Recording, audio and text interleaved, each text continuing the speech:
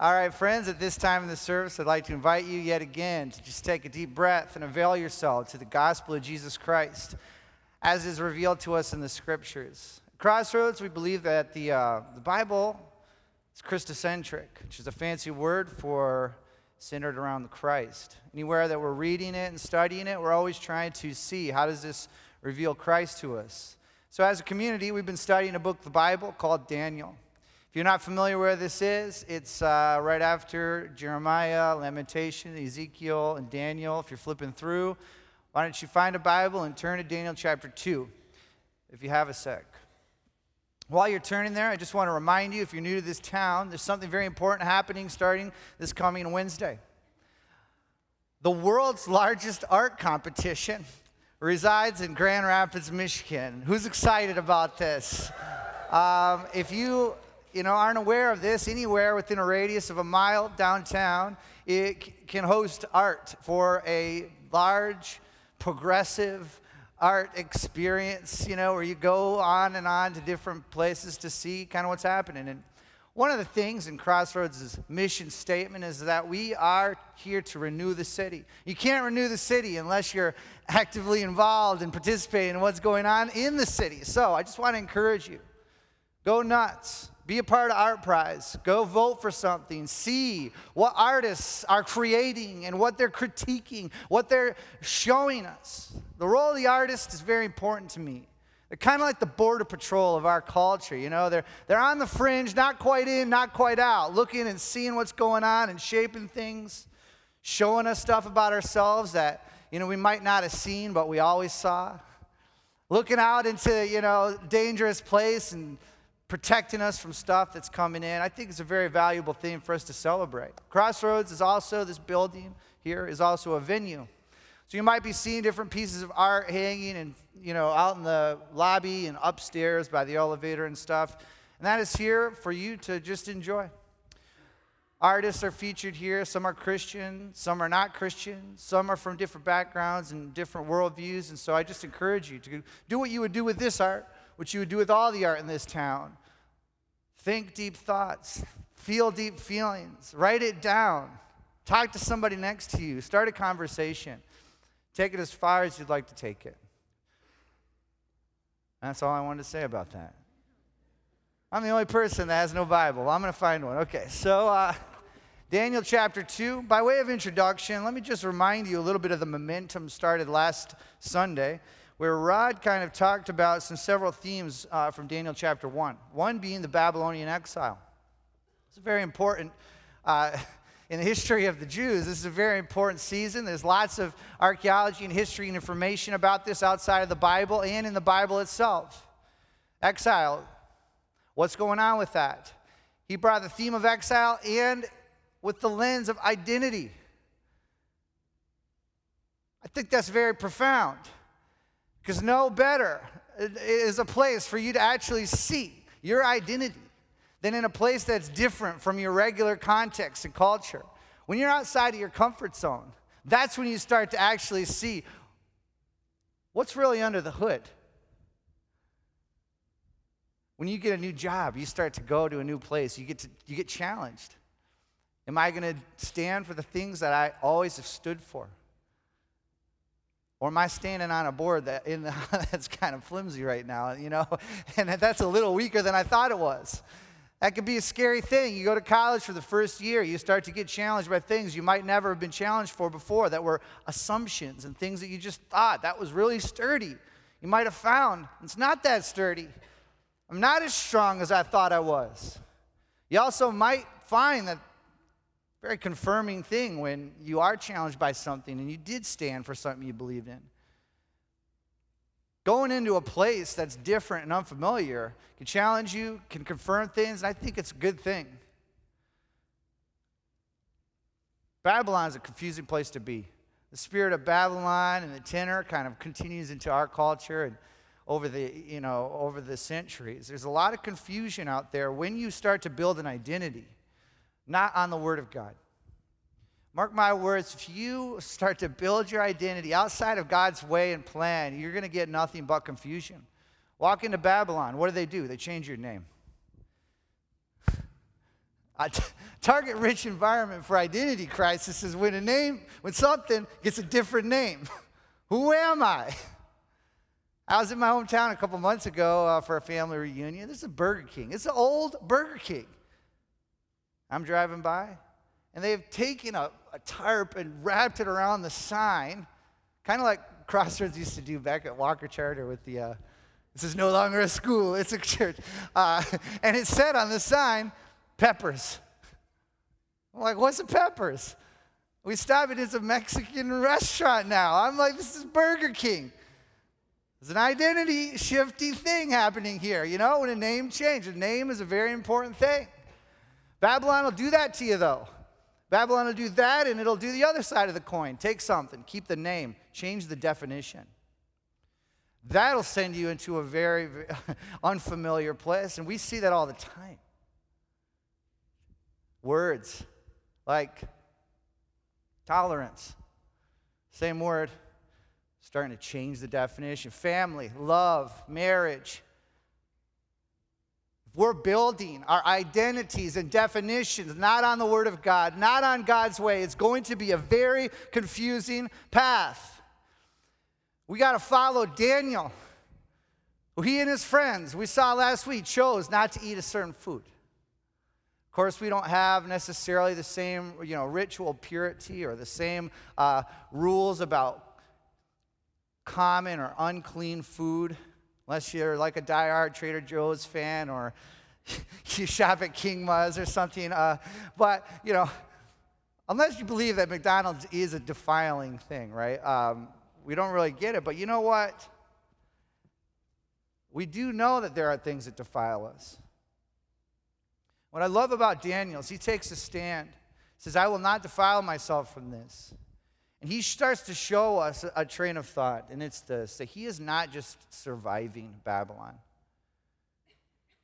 And we are not called to just merely survive, just passing through. We are here to do something much more profound than that. Daniel taking a stand in Babylon for what he believes in. It's not him just putting his head down and just waiting for this to be over. It's him making a statement. I want to be a lighthouse while my countrymen are out lost at sea in a very unfamiliar territory, and I want to preach to them with my life, stay the course. You can do it. We need Daniels. It's a dark, stormy world out there to be lighthouses and help us to find direction. Daniel doesn't only not survive, not only is he not just a survival mentality, not only is he a lighthouse for his countrymen, this is what I want to talk to you about this evening, pushing a little farther. Daniel is also a light to Babylon. He's also somebody who's bringing peace and rest to a different country, a different people who believe a different God. Of course, it would be tempting to just sort of stay in box number 2, where you're a light, you're trying to, circle up your tribe and try as hard as you can to continue on your traditions and your identity. Well, what kind of God could lead a people in national crisis to be so solid that they actually help someone else in the midst of their crisis as well? I find that to be very profound. Before I get too far ahead of myself, I'm already preaching. I haven't read anything yet. Sorry. In the wrong chapter. Let's go to Daniel chapter 2. If you're willing to stand with me for the reading, please stand at your own risk. Daniel chapter 2 and verse 1 reads as follows. In the 2nd year of his reign, Nebuchadnezzar had dreams. His mind was troubled, he couldn't sleep. So he summoned the magician, enchanters, sorcerers, astrologers, to tell him what he had dreamed. They came and stood before the king, and he said to them, I've had a dream. It troubles me, and I want to know what it means. So the Chaldean answered the king, May the king live forever. Tell your servants the dream, and we'll interpret it. The king replied to the astrologers, This is what I've firmly decided. If you do not tell me my dream, what my dream was, and interpret it, I will have you cut into pieces and your house turned into piles of rubble. But if you tell me the dream and explain it, you'll receive from me gifts and rewards and honor. So tell me the dream and interpret it. Once more they replied, let the king tell his servants the dream, and we will interpret it. Then the king answered, I am certain that you're trying to gain time because you have realized that this is what I have firmly decided. If you don't tell me the dream, there's only one penalty for you. You have conspired to tell me misleading and wicked things, hoping the situation would change. So then, tell me the dream, and I'll know that you can interpret it for me. The Chaldean answered the king, there is no one on earth who can do what the king asks. So no king, however great and mighty, has ever asked such a thing from any magician, any enchanter or astrologer. What the king asks is too difficult. No one can reveal it to the king except the gods, and they do not live among humans. This made the king so angry and furious that he ordered the execution of all the wise men of Babylon. So the decree was issued to put the wise men to death. Men were sent to look for Daniel and his friend to put them to death. When Arioch, the commander of the king's guard, had gone out to put to death the wise men of Babylon, Daniel spoke to him with wisdom and tact. He asked the king's officer, why did the king issue such a harsh decree? Arioch then explained the matter to Daniel. At this, Daniel went into the king and asked for time so that he might interpret the dream for him. And Daniel returned to the house and explained the matter to his friends, Hananiah, Mishael, and Azariah. He urged them to plead for mercy from the God of heaven concerning this mystery, so that he and his friends might not be executed with the rest of the wise men of Babylon.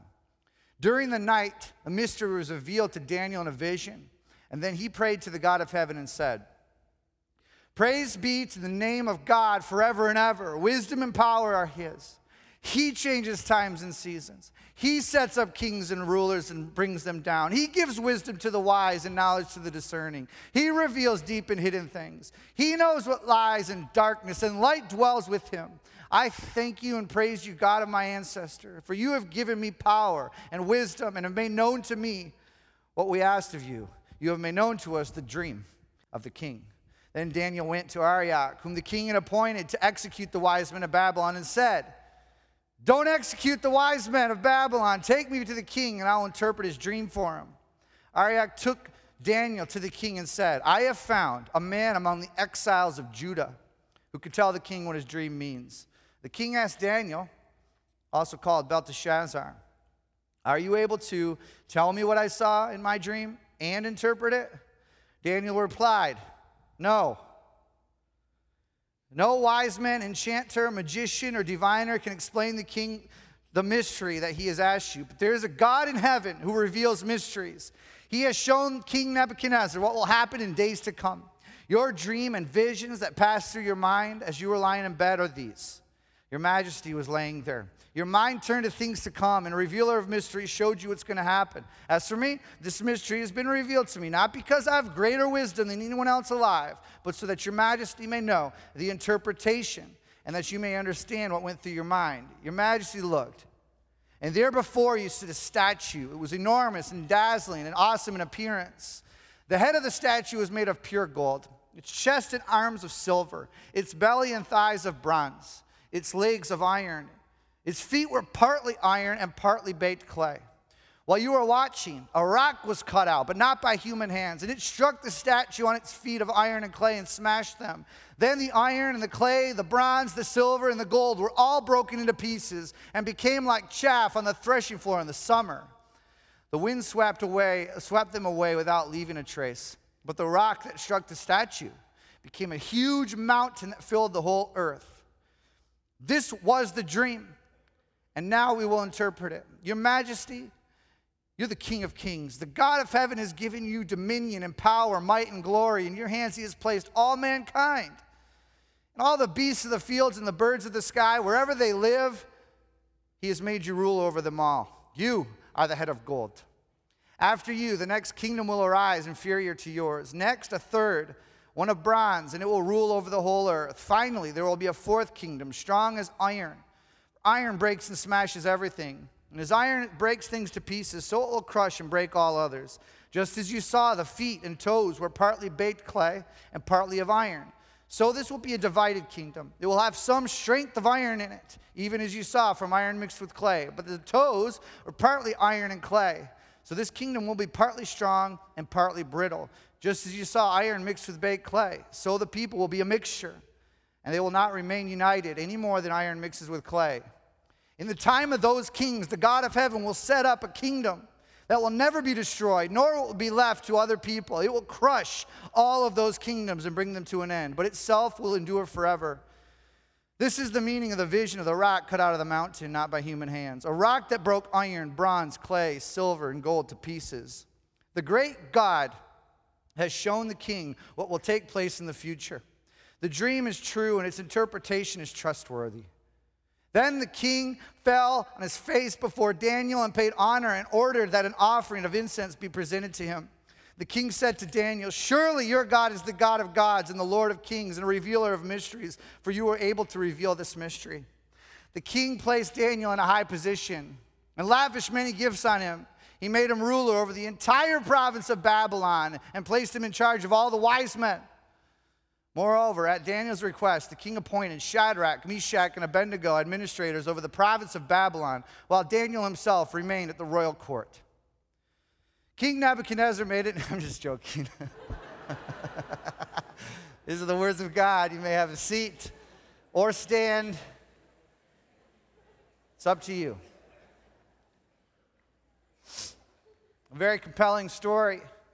Could God, what kind of God could take a nation in crisis and use them to bring some sort of peace and healing and restoration to another person or people in crisis? Some God that we serve. I want to talk about this from an angle of bringing rest to Babylon. Daniel bringing rest. Why do I use the word rest? I use that intentionally. Not because there's all that rest in this passage, actually. The king's not sleeping. You know, the wise men, they're under the gun. Daniel's not sleeping. He's getting visions in the night. Not because they're resting, but because I think there's a big theme that plays into exile that might be something that's really compelling to this story. Obviously, you probably know one of the Hebrew words for rest, Shabbat, cease, to stop, to rest. I remind you kind of the progression of that idea in the beginning. God set up sacred time and space for people to stop, to cease, to rest. It's almost as if God decided to write right into the fabric of the rhythm of life moments for people to look at the tyranny of time and say, "I'm not your slave," and stop. It's almost like God is saying, I want you to look at time, this thing that's constantly ticking in the back of your mind, constantly running out and saying, I'm not a machine.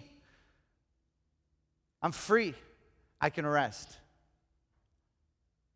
As you see the progression of this start to grow, you can read in places like Leviticus 25. God pushes it further and says, not just a day a week or a time a week or something like that. I want you to go a full year. Every 7 years, I want you to look at your land, look at your trees, look at the place that I've given you to live. And I want you to just say, it's almost like, I want you to say, you're not my slave. You're free. I want you to rest. You're welcome to grab fruit off the land or things that happen naturally, but allow it to just sort of rest and be free. He then says, even farther than that, there's a year of Jubilee. 50 years, go by, and every 50th year, I want you to look at your brother, look at your friends, look at your neighbor, the people that owe you things, and look at it and just say, I'm going to release you. You're free. I am not Pharaoh to you. You are not a slave to me. I want to communicate that to you in some way that's actual, tangible, and valuable. I want to relieve a burden off of your shoulders. This is the rhythm that God set up to be a part of the DNA of his people. God wants his people to be agents of Sabbath, rest, and freedom and culture. And let that start to move out into all nations around them. How many years was Israel in exile? 70 years. Why 70? Let's ask the Bible.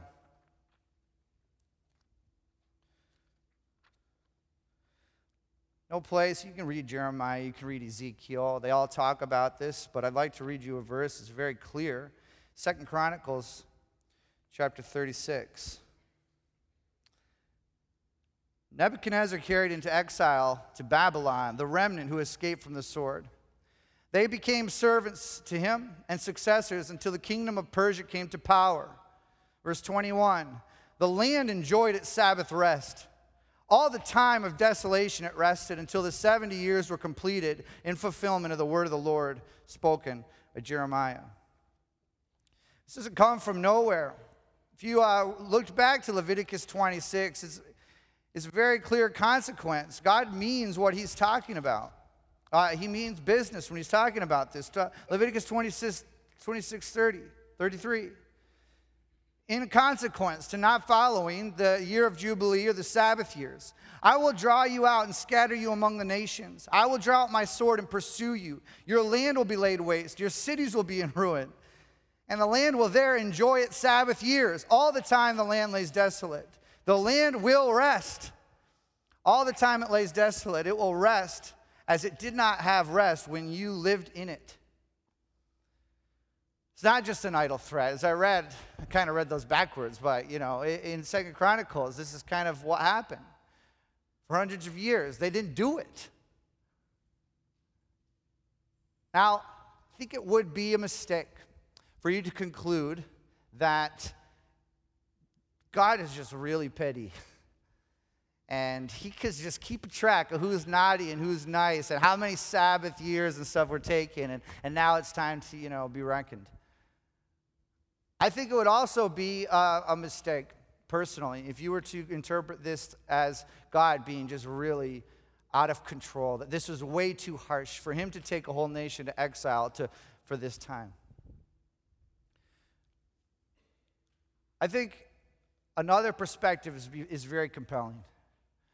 What if God was actually just this serious about people knowing that they're free to rest, about people knowing that they're not slaves, about people communicating that they're not Pharaoh and taskmasters to each other? What if we found a God somewhere that said, I'm that serious about you communicating to each other this truth. You're free. You're free to rest. And in one way or another, that is going to be communicated to you and to the people that are around you. You got to ask yourself, were they free and then from their freedom they became prisoners in exile?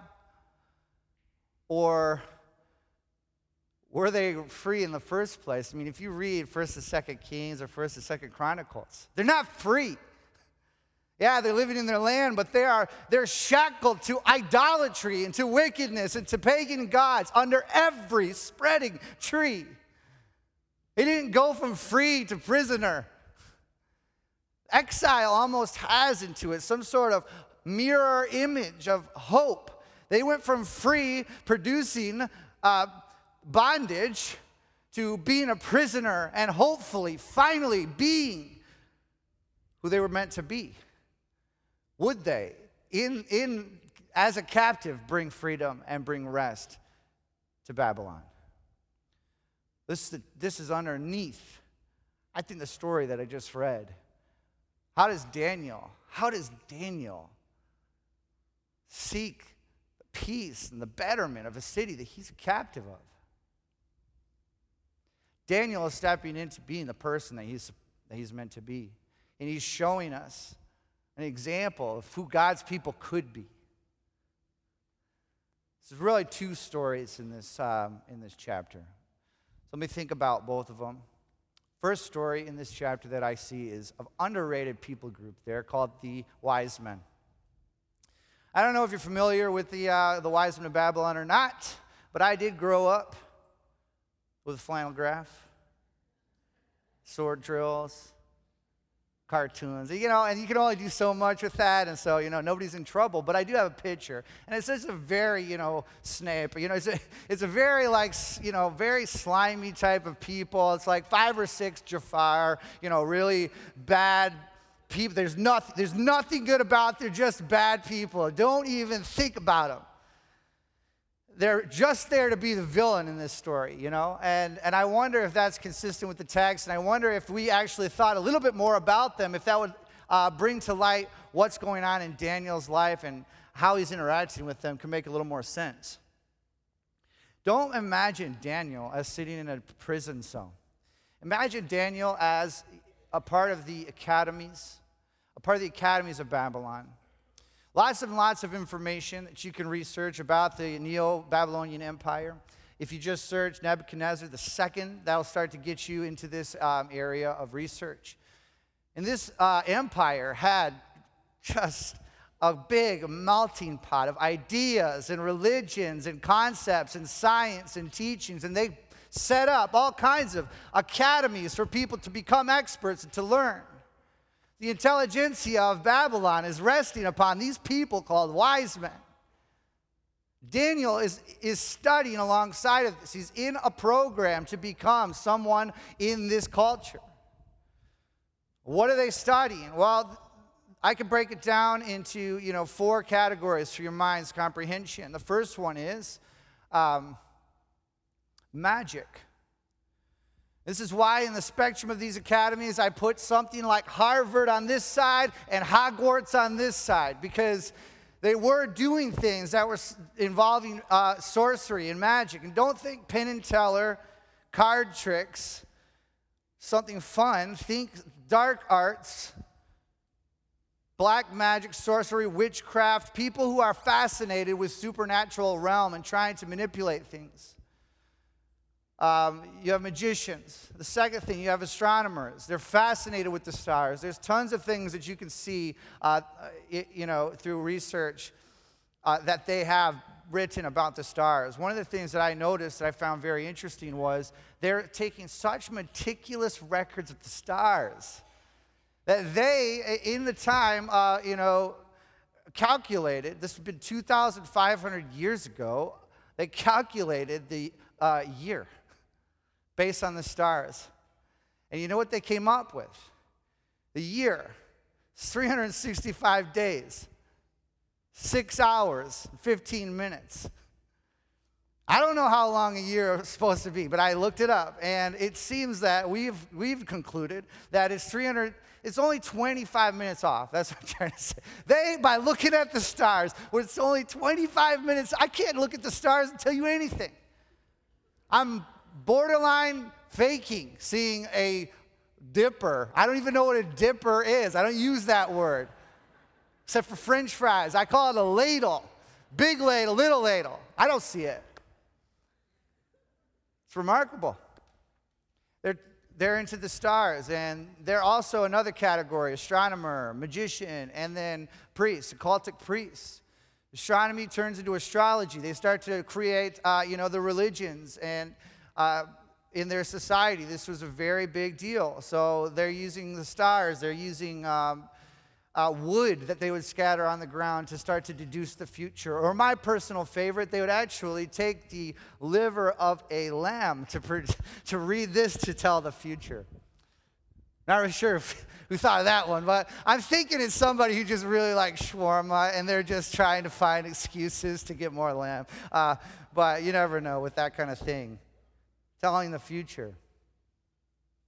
Last on the list of 4 would be something very obvious. There's actually the namesake of this group. They're sages. They're wise men.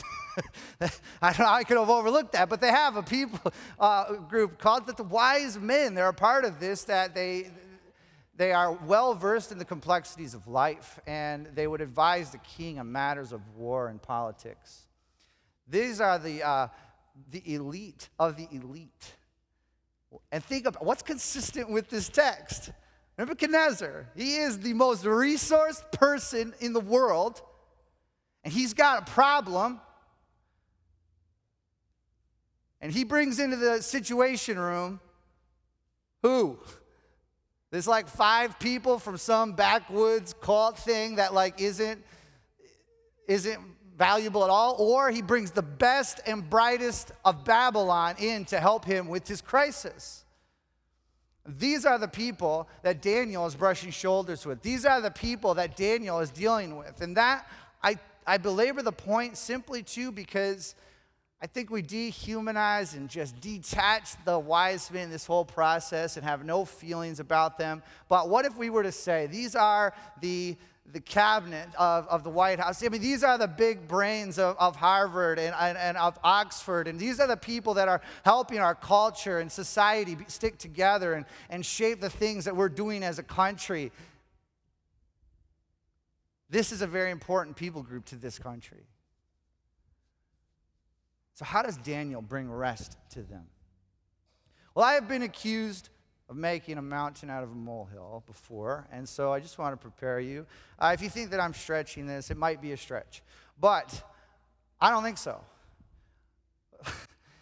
Daniel saves these guys' life. He saves the lives of all these people, and my point is, I don't think he had to. If you see the progression of how this kind of unfolds, when the word comes to Daniel that all the wise men are going to be executed, he says, okay, I'm going to go tell my friends, and they're going to pray. And then the sentence reads that they would not be executed with the wise men of Babylon. But then as things progress, it seems like it's less about saving his own skin. He goes through different, he goes out of his way to actually sound like he's a part of the team. After he prays, what does he say to Arioch? Tell him, don't execute the wise men. He didn't have to say that. He could have said, so I got an answer. I'm the only one. Me and my friends are cool, but I'm not trying to make that big of a wave. He could have said a lot of things. But he's putting his foot down for the wise men. He goes into the throne room of the king. Just imagine it. Teenager, a young man standing before the king, lions on a chain on either side, just scared out of his mind.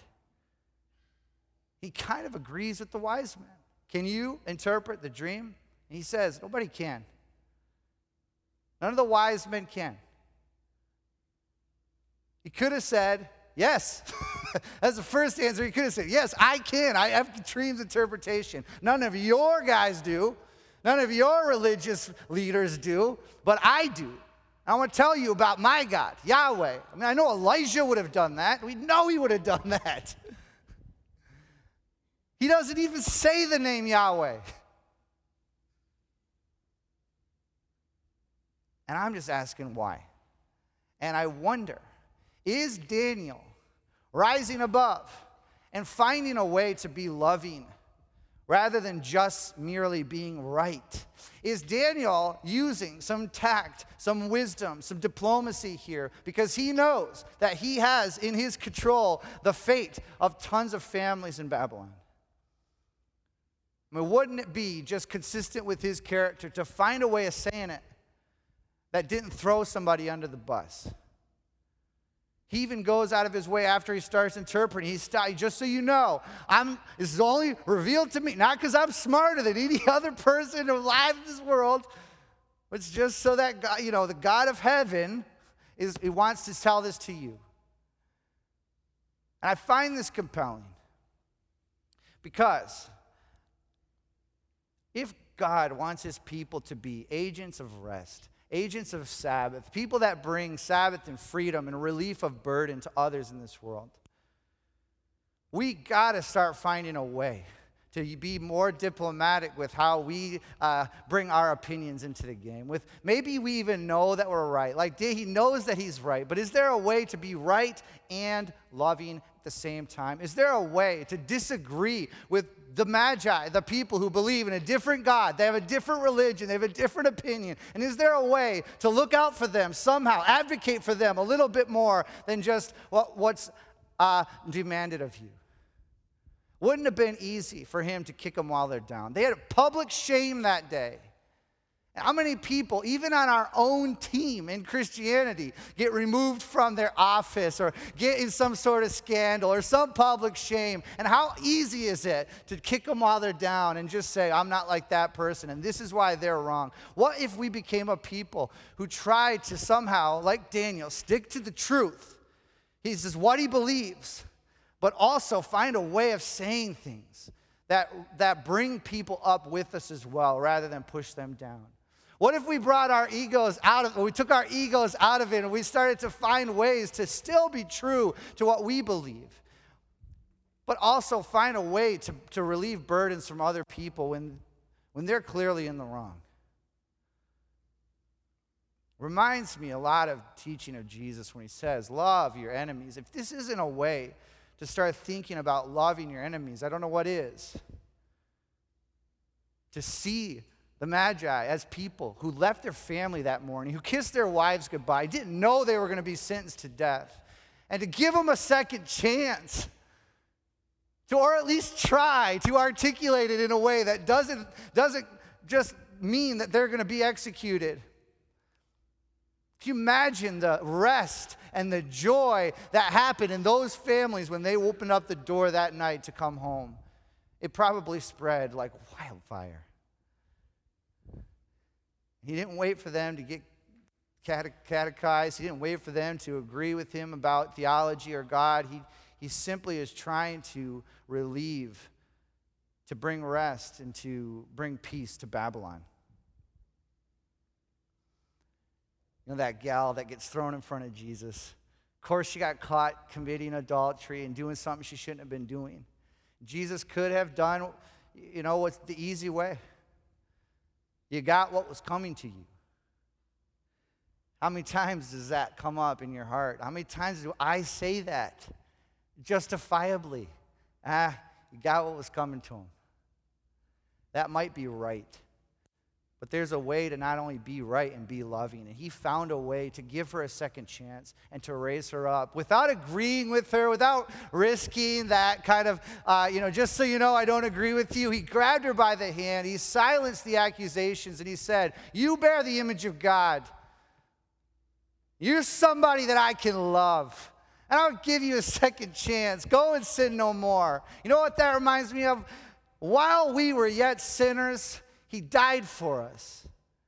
While we were yet in the same category as the Magi or the wise man in a different religion, he says, I could die for you. I want to be like that. So Daniel tries. He finds a way to defuse the situation, and the wise men are not killed. End of story. Story number 2. Daniel is interacting with the king. How does Daniel bring rest to the king? How does this work? Well, remember, the king, he is in a great crisis. You can tell that he's in a crisis because he's trying to kill all these people for nothing almost. And that's not nothing. This is an ancient civilization, which I'm sure that you know. They don't have a big distinction between the physical, and the divine. Everything's connected. More superstitious than baseball players. They are like, everything has to do with a god. Everything has to do with your livelihood. Everything has to do with appeasing the gods, okay? So your economical, situations, your guilds, your whole group are all dealing with the religion to some level or another. And so if Nebuchadnezzar were to think about this, to snap his fingers and kill all the wise men and the religious people of this city, their community might start, the glue that stuck together will start to unravel their whole community. And as I said, it's not just 10 people. We're talking about hundreds of thousands of people. When people are making decisions like this, they're clearly in crisis mode. They're clearly not thinking long term. What's Nebuchadnezzar got in his mind? Sorry, I've been talking a lot. My jaw is a little tight. Anybody else want to talk for a while? No. He sees a metal statue, metal statue. So that just popped into my mind. My grandpa died 20-some years ago. I still remember sitting in church with him. We had pews, of course, back then. And I would just color the whole time, draw things. And my brothers and I would always try and make these superheroes up. So we were big into cartoons and stuff. And I made one that I called the Metal Man. So I asked my grandpa, I couldn't spell. I said, write in the top of this, Metal Man. And then I showed my brothers, and they're like, why did you make a superhero called Mental Man? And I said, it's not Mental Man. And so I go to my grandpa, he's like, I thought you said Mental Man. My brothers didn't need any more excuses, nicknames for me.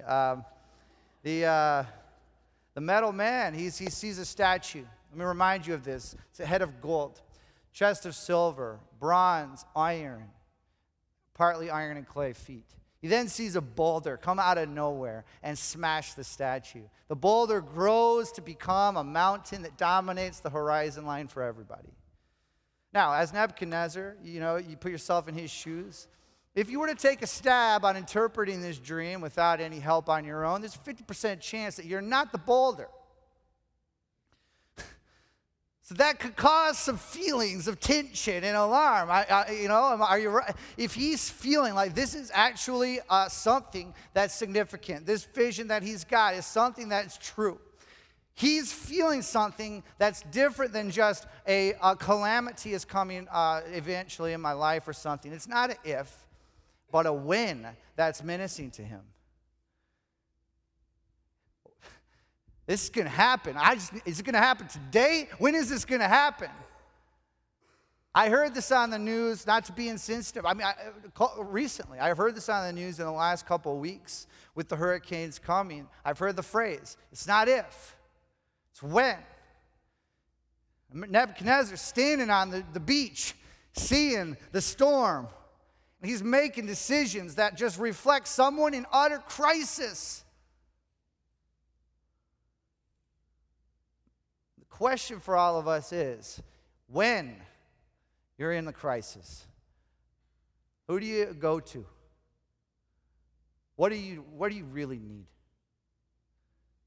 Because what I want to find out is, how did Nebuchadnezzar go from on top of his throne of worry to the floor and worship?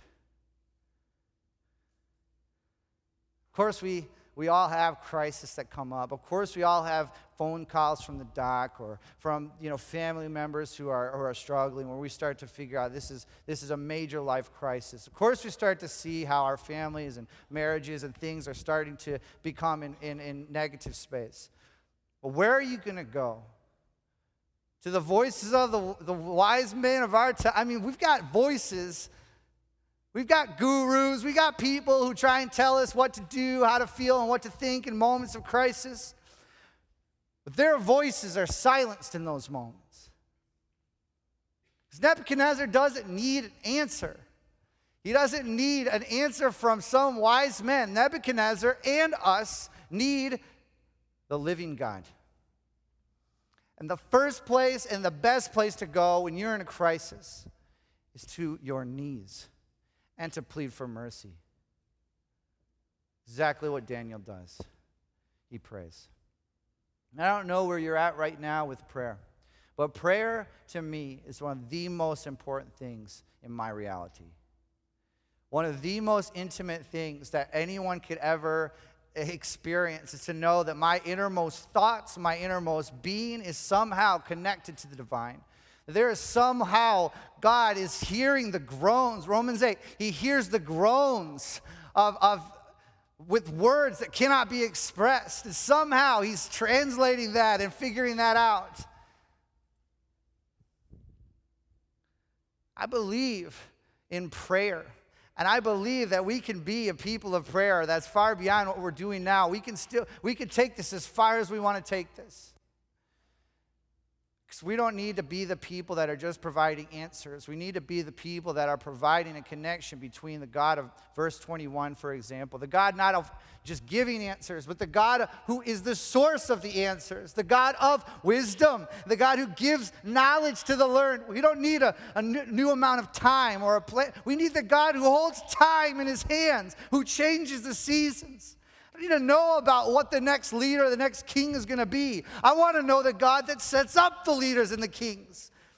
Because if your problem is this big and your God is this big, That's when you start to feel the overwhelming feel of worry like Nebuchadnezzar. But if you start to see the God that Daniel knows, you can say to the mountain, be thrown into the heart of the sea. Because our God, just for your information, does not need us to look at the stars to figure out what he wants. He doesn't need us to conjure up some sort of secret sorcery in order to get his affection. He doesn't need us to make a bunch of sacrifices to twist his arm into listening to us. Our God, from the beginning of the book to the end, says, I'm with you. I'm listening. I can hear you. I want you to just call me. I am. Not I will be when you make me happy. Or not I was back here at this season in life. I am with you right now. Ask me anything. I am near to the brokenhearted. I am so in love with you. You don't have to remember the teaching of Jesus. You don't have to get all these words in order to get him to hear you. He knows what you need. Our Father in heaven, hallowed be your name. Your kingdom come. Your justice, your rule, come in our earth as it is in heaven right now.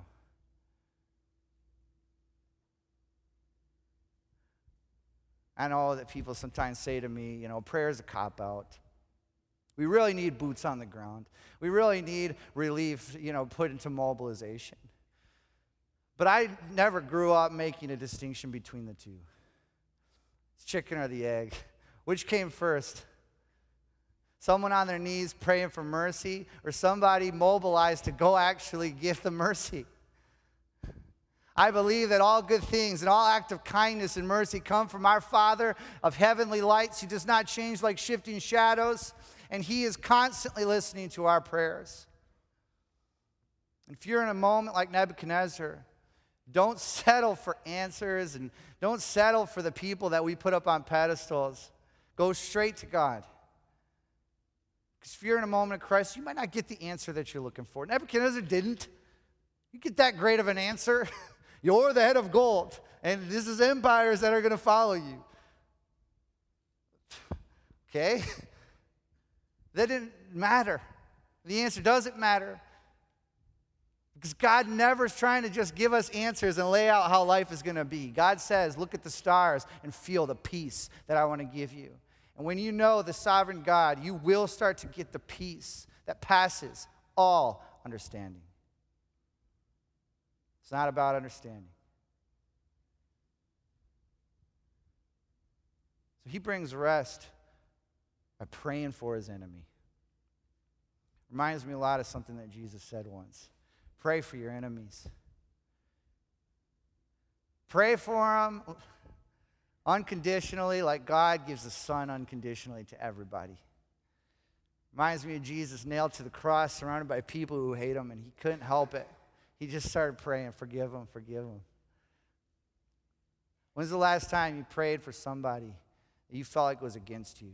You felt like was on a different team? Daniel is standing before his captor, and he is seeking to bring him rest and bring him peace. What a guy. So that's the second story that I see in there. The only other thing, if I get the musicians back in the house, is where to take that statue. How far do you take it? How do you interpret that? There's a lot of different interpretations of the statue beyond what Daniel said. But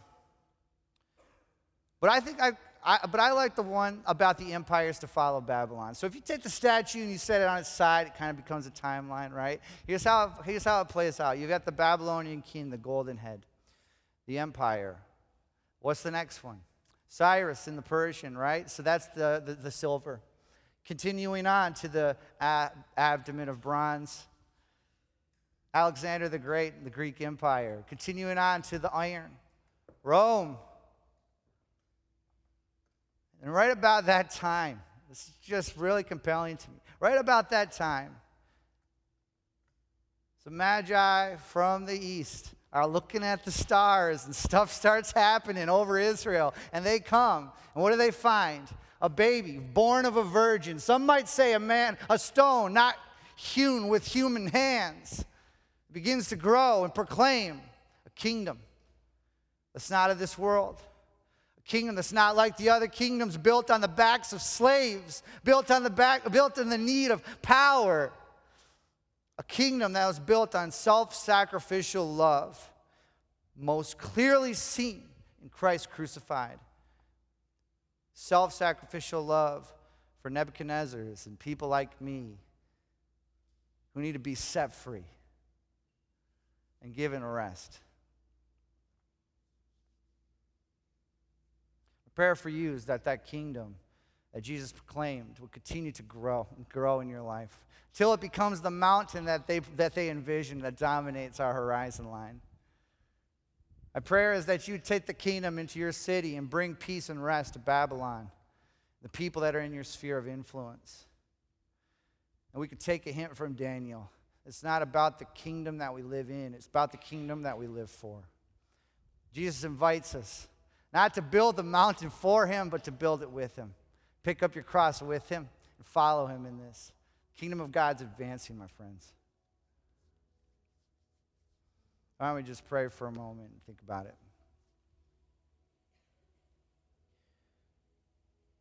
Sometimes, Father in heaven, I could get all kinds of backwards thoughts and jumbled around mess. And I just pray that you speak to my brothers and sisters about bringing the rest that you provide, the perpetual Sabbath rest and the peace that you want to give to all of us. Bring that to their families, their workplaces, their schools, that they start to be a people who are known to be the most restful and peace-giving people around. Does anybody who's holding forgiveness back, we just let it go and we start to give forgiveness as quickly as you give. Pray for any of us who are looking at somebody with different religion or different kind of culture or worldview. Just pray that you give us new eyes and start to see people with your image. Start to see people who you love also. And give us wisdom and tact to be able to be diplomatic and yet true to what we believe as well. Anybody who just is getting a little jaded on the idea of prayer or are seeing you as very small in light of big, mountainous, impossible things, pray that you would reveal yourself as the God who changes times and seasons, who has everything in his hand. Inspire us to be a people who pray for our enemy.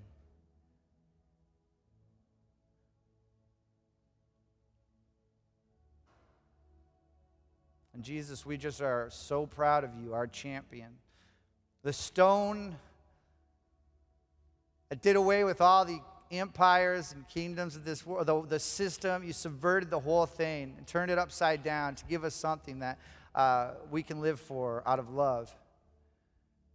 We thank you for that. And we say collectively, come, King Jesus, come. Amen.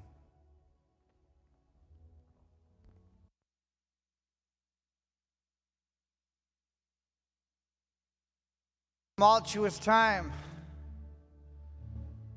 We don't need visions in the night to look ahead and be scared like Nebuchadnezzar was. So if you're in a place like that, or even in a moment of crisis of your own, I just want to pray the blessing of the Lord over you.